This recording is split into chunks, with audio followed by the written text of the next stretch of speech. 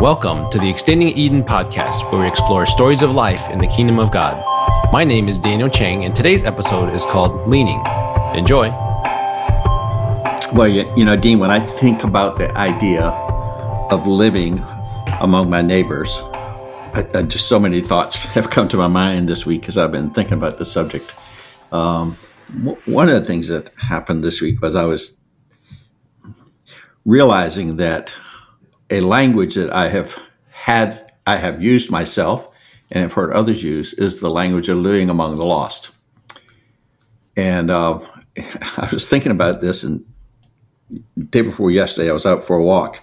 And as I was wandering along the path, I imagined I had just had a conversation with a friend who is a neighbor. In the most intimate sort of way, he is a very close person in our family. And he is clearly my neighbor. And we had a conversation about a journey with Christ. And at one point in the conversation, because it was appropriate and because of some things he had said, I was able to ask a question about where he was in his journey with Christ. Actually, I think the question I asked is, where are you with Jesus? And his response was, I'm on a journey. So as I was out walking later, I was thinking about it, and I said, it's kind of like I went on a hike this summer with some friends, and it was a pretty steep hike, and there was a waterfall at the top. And Julia and I, in our ancient ages, we set a good pace that we knew we could probably maintain to the top. And probably halfway, a little over halfway, we were going up to the top. And the people who were hiking with us, other people on the trail who were hiking with us, they, not personally, but they were just hiking, and they were coming down the trail, and we were wondering how far it was to the top because it was steep. And so I said to someone, I said, how far is it to the top? And they said, I don't know. We stopped about 100 yards up the hill because it got so steep. We just couldn't go any further. And I said, so you don't know where the top is? And they says, no, we don't. And I thought, oh, that's what I think people go through. Mm. They start a journey and it gets hard. And so they stop and come back. Or they start a journey on a known path, a path that's been described as a known path, but they don't see the top. And so they stop because they're not sure it's there. Hmm. And I thought, well, that's a lot like what it's like to live in this world with my friends, my neighbors, those people who are intimate to my life, that I have enough relationship with that I can hear and experience their story. I realized, it's not like I understand the theological implications of being lost, but the human issue is, lost doesn't seem like the right word. It seems like I have whatever the nature of the journey I'm on is. It's very possible to find yourself where you can't go further for all kinds of reasons. And I'll just make one more comment about it, and maybe you could respond with me a little bit on it. But I was thinking that that it's when we say we doubt, for example. That can sound like a really negative idea. But as I reflect on the idea of doubt, I can't imagine that God wouldn't be just delighted that we doubt.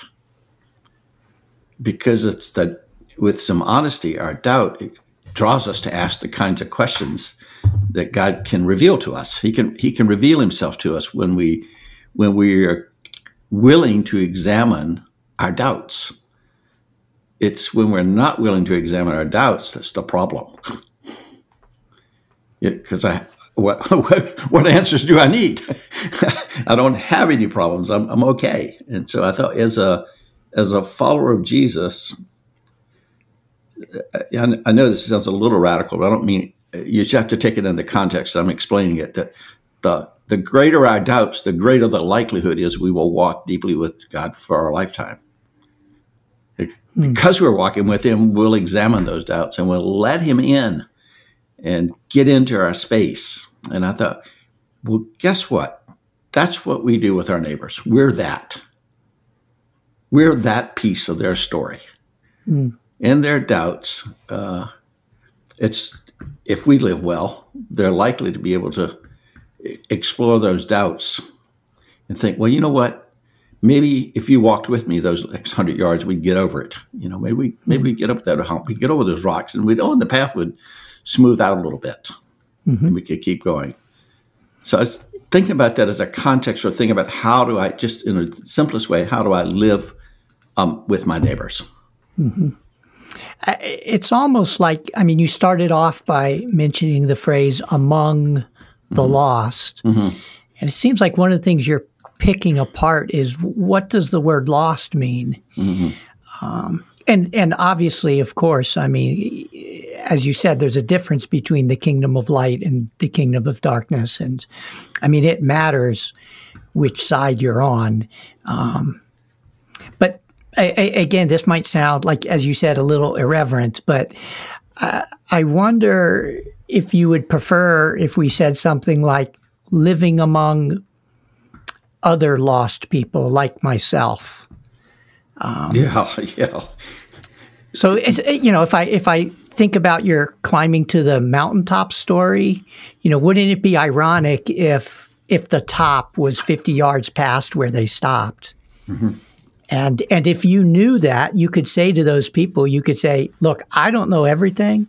I don't know all the trails around here, but I do know that if you turn around now and go 50 yards further, you'll get to the top because I've been there. Yeah.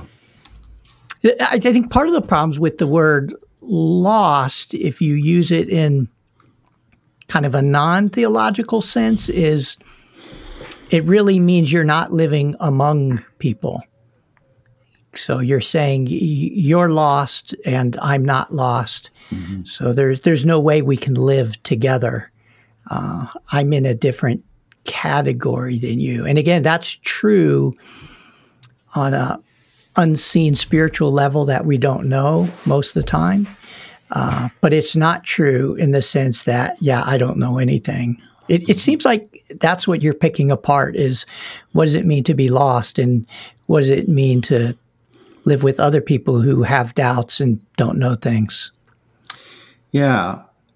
As my little tiny brain was thinking about this, it occurred to me, and you just sort of reinforced it, was the thought that, when I see my neighbor as lost, there's some unspoken implications to this. And I'm not a sociologist, so bear with me. But the idea, when I ascribe to my neighbor lostness, unwittingly, I am probably caving into a belief, not a knowledge, but a belief that I'm unable to lean on them. They have inadequate resource to lean on. I was having a conversation this morning with a friend who went through a 10-year just difficult trial. And it was a painful family experience. It was not a matter of sin. It was just a matter of, some physical issues that happened in the family and sicknesses that brought great pain and trial to this family for 10 plus years. And it had a powerful impact on them. And the person said, I don't know what I would have done. I don't know if I could have done this without faith. And I thought, well, again, not to be irreverent, but I thought, I've seen a lot of people who don't have faith who have endured really well. They've endured in a way that's admirable. It would draw me to them for help. I think, how did you do that? How did you manage that? Even if they were not yet, if they were not yet followers of Jesus, there's still something about their life that they were able to live well in a really hard time. So obviously, I mean, that person's faith did help them.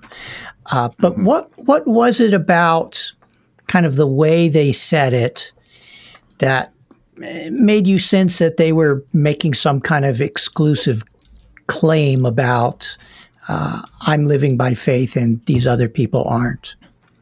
Well, for the sake of clarity, in case that person were to hear this podcast, which they probably will, I was actually not assuming that they made that statement. What I was listening to is what I've heard this in other places, and when I've heard it, I've heard an exclusivity to it. Yeah, we can do that, but they can't. We can bear up on hard trials. Unless you are a follower of Jesus, you can't.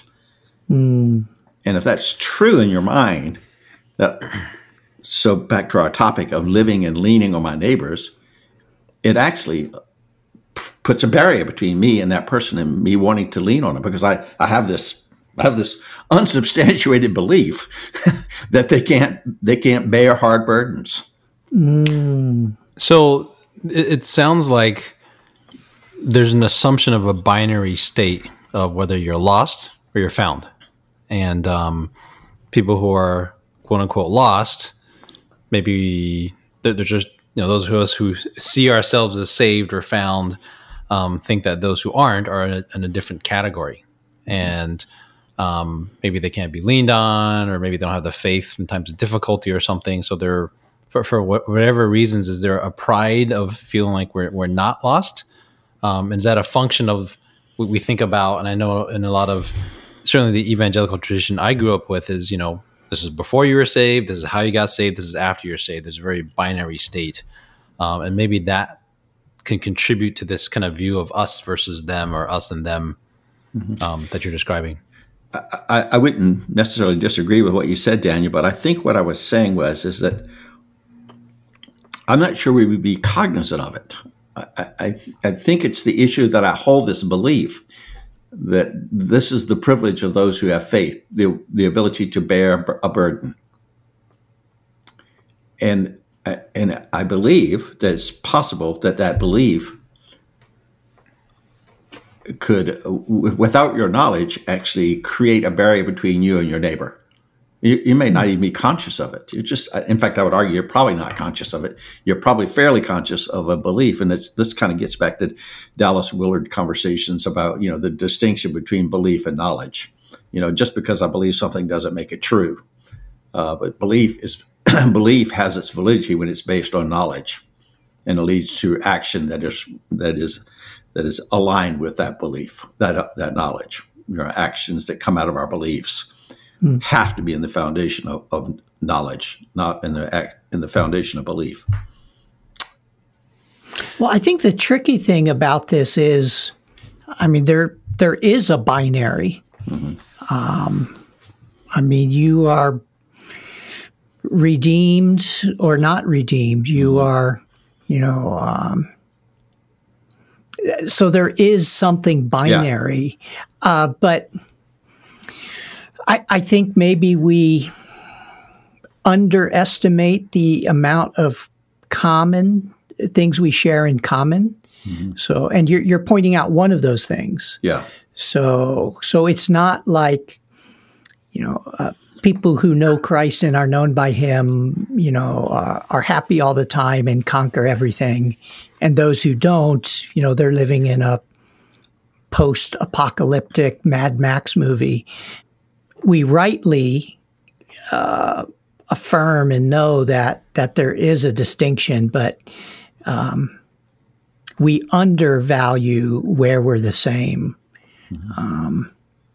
I think it's my point I'm not trying to write a theology on who is or who isn't part of the kingdom, but it's that distinction that we may unwittingly make that keeps us from actually entering into a person's life and allowing them to help me in my own pain and labor and trial of life. I might be willing to let my neighbor help, fix my lamppost,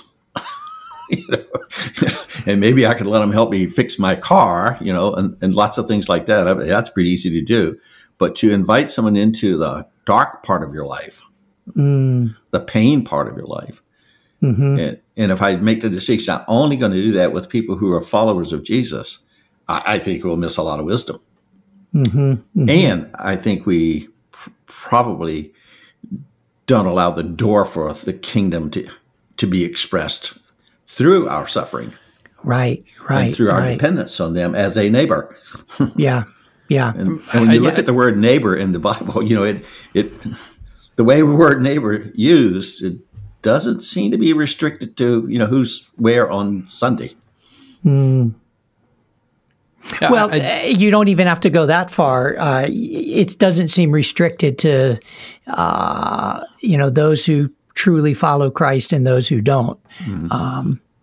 There's so many passages that we kind of assume, and sometimes it's the heading in the Bible and it says, now here's the rule of Christian life among believers, and you read all these nice things about humility and bearing one another burdens, but if you step back for a minute and ignore those headings, a whole lot of those passages do not limit themselves to, this is behavior among believers.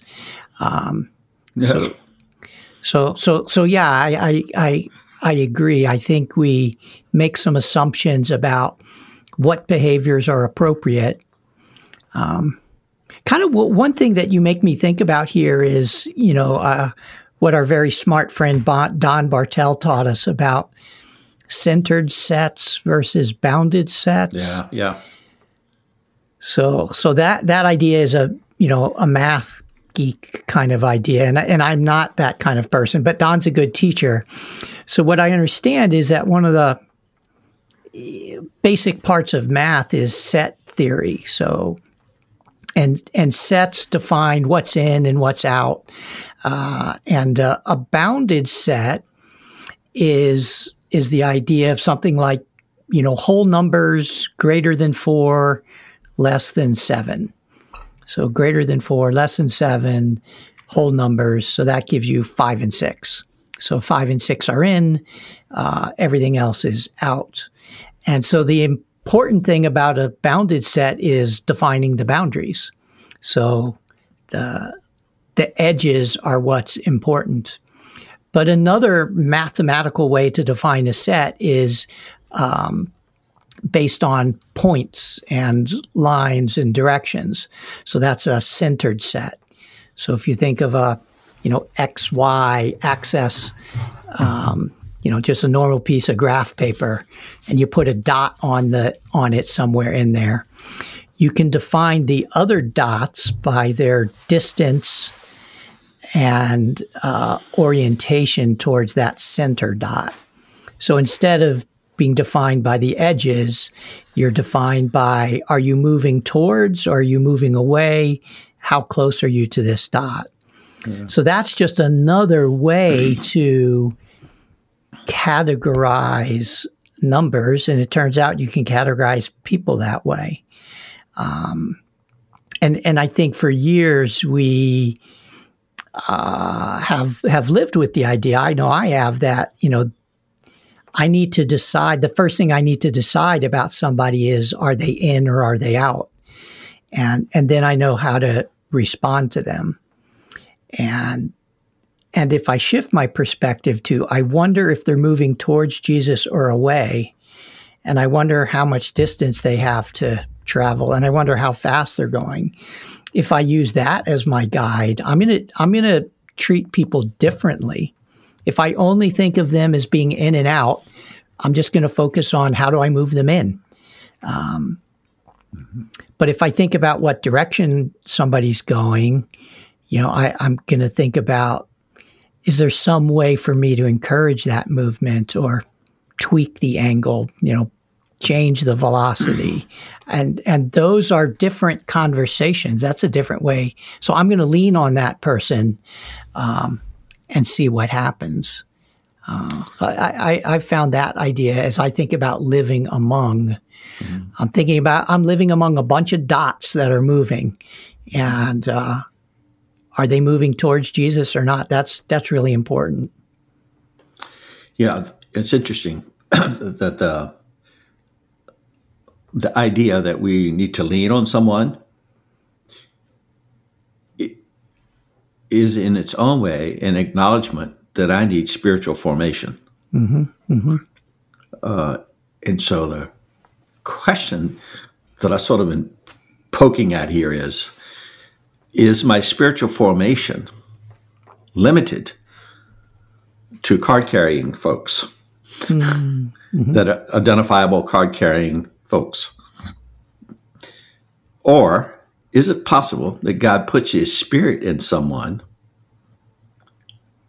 and lets that spirit kind of want to break out in this person's life, and I happen to be in this space that they are, and that breaking out of the spirit is something that can help me be transformed into Christ-likeness? And if I can see my neighbor that way, if my view of my neighbor is that, yeah, to whatever degree God chooses in his sovereignty, and all you got to do is read the Old Testament, is to see who God uses to bring about spiritual formation of his people. And so it's a very humbling thing in my mind, and should drive us to humility when we're with our neighbor rather than judgment. Well, I think you're making an assumption that you probably should clarify for us is, what you can help me here. well, I think it's just something you assume that allows you to say these things. So formation, spiritual formation, I think a lot of people think that means knowing more about what the Bible says. If I know more about what the Bible says, then I'll be better spiritually formed. So if that's true, then the person who doesn't know the Bible can't really help me. Amen. But if spiritual formation means something else, so I think it means something else, the way you're talking. So maybe you can explain that. And can I elaborate on that assumption? The question, I think that's a great point, is you mentioned of, can we have somebody who's essentially lost or not a believer? Can God use them to help spiritual formation for someone who is? I think part of the problem is, I went through life thinking I'm pretty good at discerning who's a Christian, who's not a Christian. And I realized that the older I get, the less able I am to do that. And I think probably the less important it is for us to actually do that. So if we start with the assumption that we can know if somebody is lost or not, I think that's something that we have to question. And if we make that assumption based on their quote unquote spiritual formation or their understanding of the Bible, it's kind of like, okay, so, are they lost? Are they not lost? Can they help me? I don't know if they're lost or not. That's between them and God. I can get an idea of how much they know about the Bible. I can see what direction they're heading, but for me to make a broad judgment of what category of person, whether this person I can lean on or not, based on those criteria, I don't know. That's beyond our ability to perceive. So if we say that anybody is around us, not just saying we trust everybody the same, obviously there's wisdom involved there, but even people who haven't been on the journey as long as us, or maybe are heading the wrong direction, God can use in our lives. And for us to be humble enough to think that, hey, anybody, no matter where they are, could be used by God, instead of thinking, well, only these people can really teach me and disciple me, because I don't really know who these people are. And, if these are my neighbors, then I should be open to God working through them. Yeah. I think, I can think of an example from this morning. So there's somebody I work with, and I'm helping her teach a class, and we've had some talks about God and faith, but I don't really know where she is. And she's asked me to help her teach the class. And at a certain point, we talked about, being nervous. And I said, yeah, I slept terrible last night. And, I woke up dreaming about recording Zoom calls. And, I'm nervous. And my back's all tense. And she said, oh, that's so encouraging. And because that's the way I feel too. And so I leaned on her. I kind of admitted my weaknesses to her, and she was encouraged by that. And then she leaned, back in my direction. And so I at least for me, I'm not quick to admit I'm weak. My typical response is, I can fix that for you. I know the answers to whatever you got. I know the answers. But in that moment, I was able to lean on her a little bit, and she was able to lean on me. Maybe I could try to add a little balance to my extremes thoughts in life. And you just reminded me of something that I would want to say is that as you said, we might not be quick to admit our weaknesses. And I remember a number of years ago sitting with Bill Thrall and him doing some teaching. Many of y'all don't know who he is, but anyway, he's just a friend. And he made the comment that we need to choose vulnerability in our life, and to choose vulnerability by his definition meant to explore the idea of allowing someone else's strengths to protect my weaknesses. And if we are sort of unwilling to do that, then we remain 50 yards from the top of the mountain and wondering why we didn't get to the top. But the greater the willingness to trust others with my strength, my weaknesses, for the benefit. Let me start over again. Trust other people's strengths to protect me and my weaknesses. There also at the other end of that is, but you do need to pay attention who you trust and how you trust them. Mm-hmm. and so this comment that I started off with is, it isn't that I'd say that every quote neighbor I have is someone that I would anticipate, because as Daniel was saying, there are some demonstrations of the fruit of the Spirit, that become apparent to us.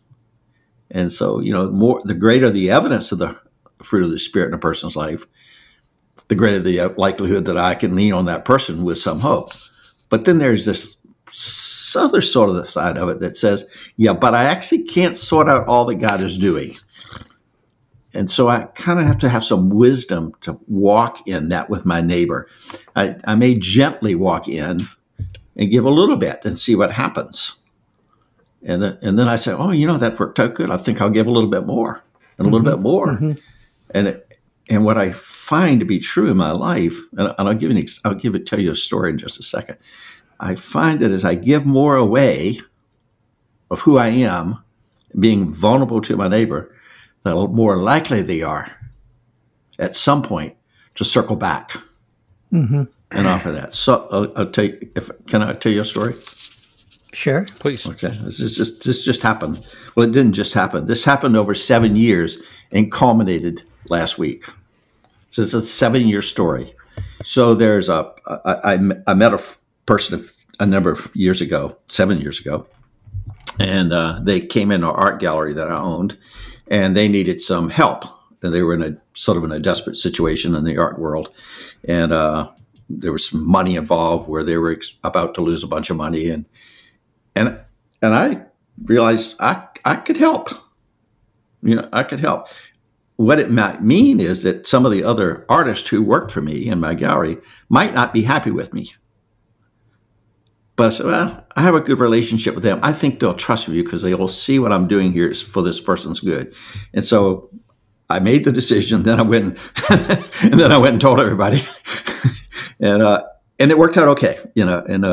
And so over the next 7 years, this person became a really important part of my life in terms of running the business, and also just as a friend and as a fellow artist and a fellow human who wanted the world to be better. And her story is filled with examples in her life of helping others. And then recently she called and asked if she could meet with me. She wanted to talk about the nature of leadership. And she realized that she had some leadership gaps. And she was willing to talk to me about them. And it was the first time that she had been willing to explore these ideas. And so we had a great hour and a half long engagement in these ideas. And I was able to point her to some resources with a clear acknowledgement that these are Jesus resources. This is how Jesus leads. And this is how I learned how to do what I do. And she has excitedly stepped into the path now of trying to see how Jesus leads on these things. And I thought, but along the story was there were many times where I just needed her help in the leadership. And she became my equal partner, even though she wasn't my official business partner. She became vital to the running our organization.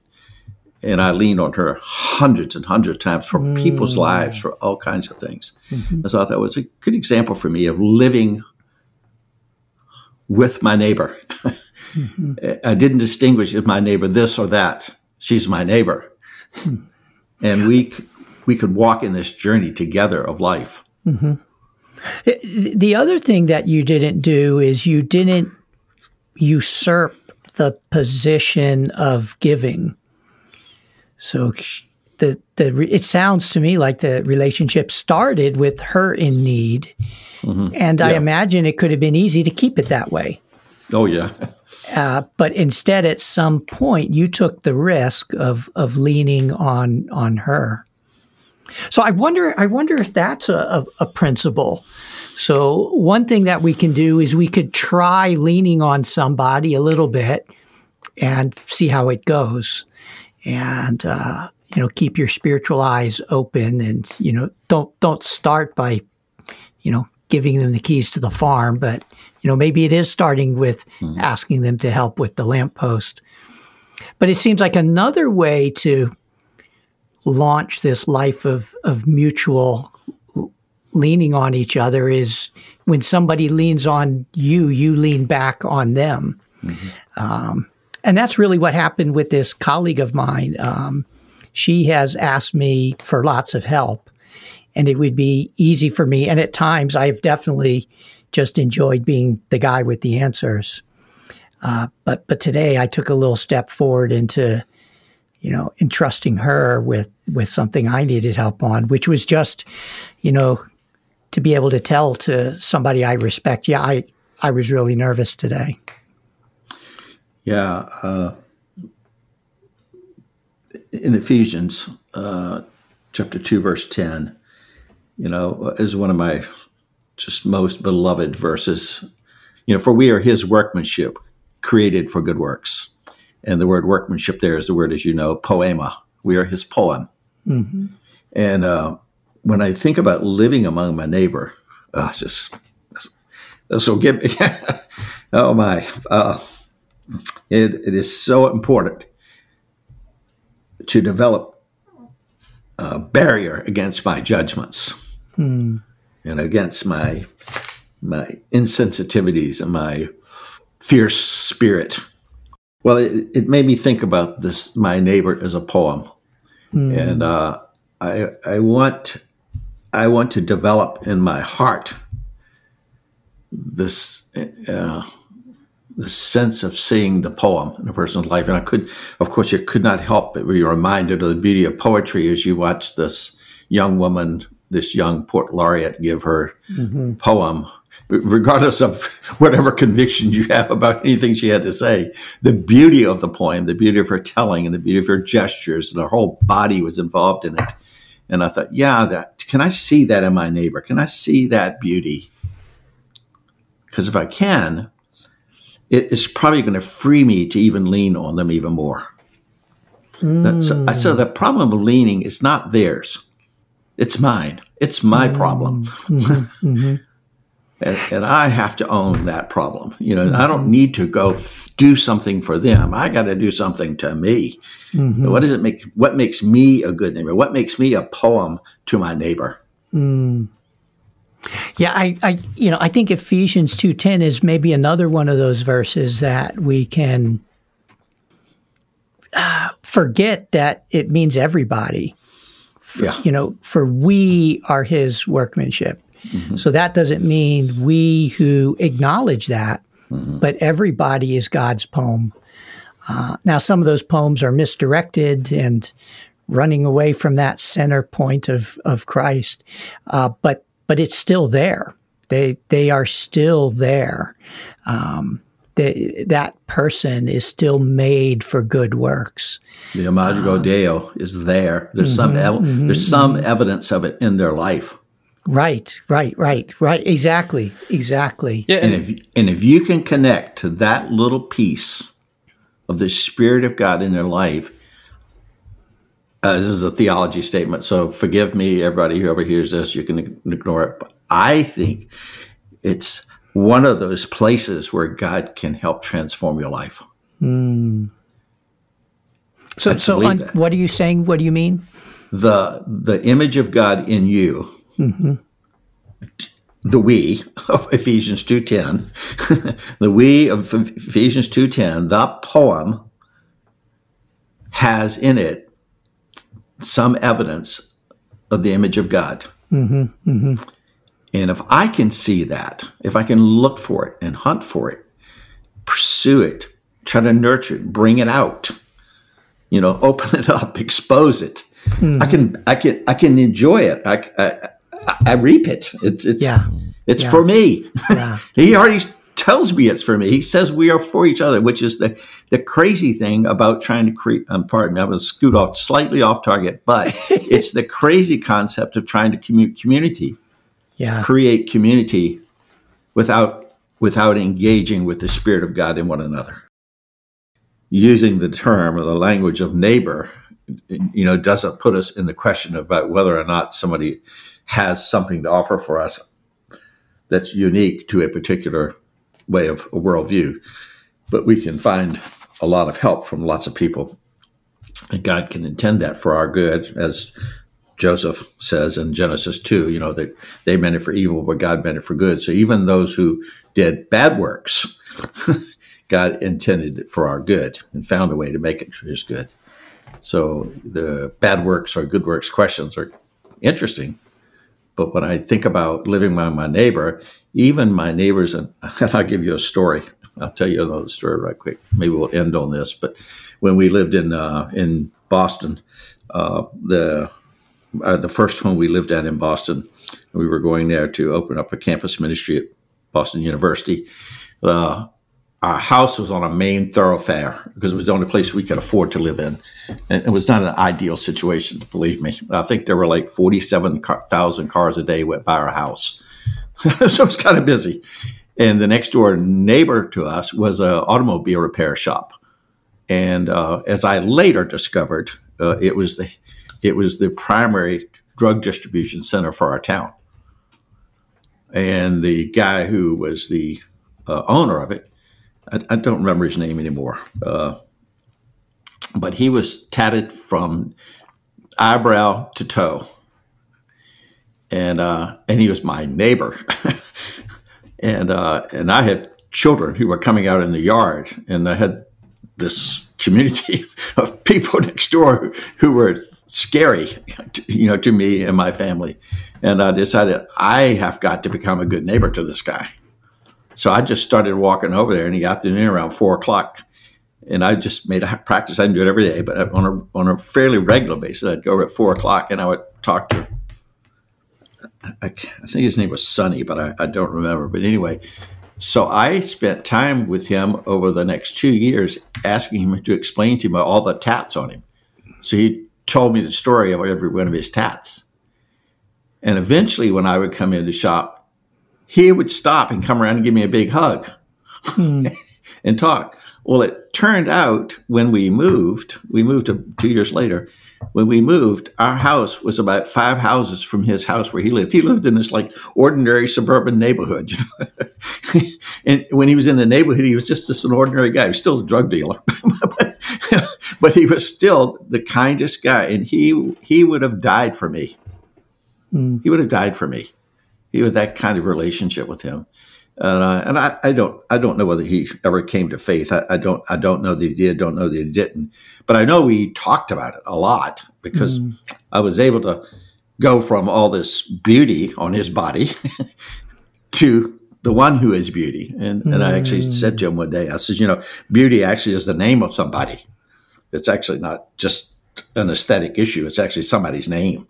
And that opened up a whole conversation about that. And he was genuine, invited us into his family and into his home and to watch over his kids. So it was a very positive experience for me because it gave me an insight into his humanity, and it cautioned me against judging. Yeah, what a different way, walking through life looking for that spark, that reflection of the image of God, instead of walking through life trying to evaluate, are you a believer or not? I mean, that's not an unimportant question, but it doesn't have to be our posture in life. And it might even result in our spiritual formation. When you find and affirm that spark in others. Yeah. Well, and I think once you have that perspective, then I think you're a safe person to guide others. So you named your favorite verse. I'll name maybe mine, which is Philippians 2:14. Well, starting at 2:14, do all things without murmuring and arguing, so that you may be blameless and innocent, children of God without blemish, in the midst of a crooked and perverse generation, in which you shine like stars in the world. Oh, yeah. And our other really smart friend, Chris Mogensen, says that word means guiding light, like a star you navigate by. Yeah. And so when we adopt that humble, non-judging, non-harsh attitude, we guide people. So it's a pretty remarkable verse. It starts with, don't complain so much. And it ends with us being a light in the sky that guides others. And I think we all want to be that light. But what you're talking about, Gary, is how do you get there? How do you get to the point where you can be that light?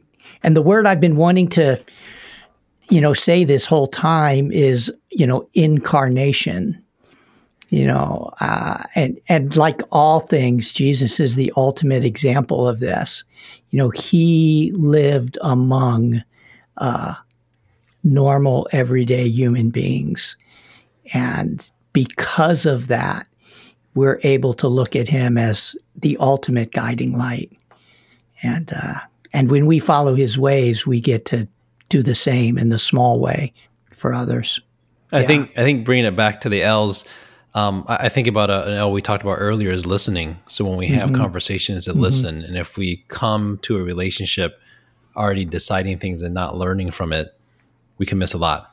And I think it goes back to the same theme is learning from people, regardless who we might think they are in their faith or whether they're the lost or not. Is we have a lot to learn and to gain, and lean on them, and to recognize that, we don't know all about them. And, God can use anybody in our lives, and people we wondered why they're in our lives is if we're humble enough to approach that and lean on them, we may find out. And, don't dump everything on them right away, but just like any relationship, you give a little bit of trust and you let it go and see how it develops.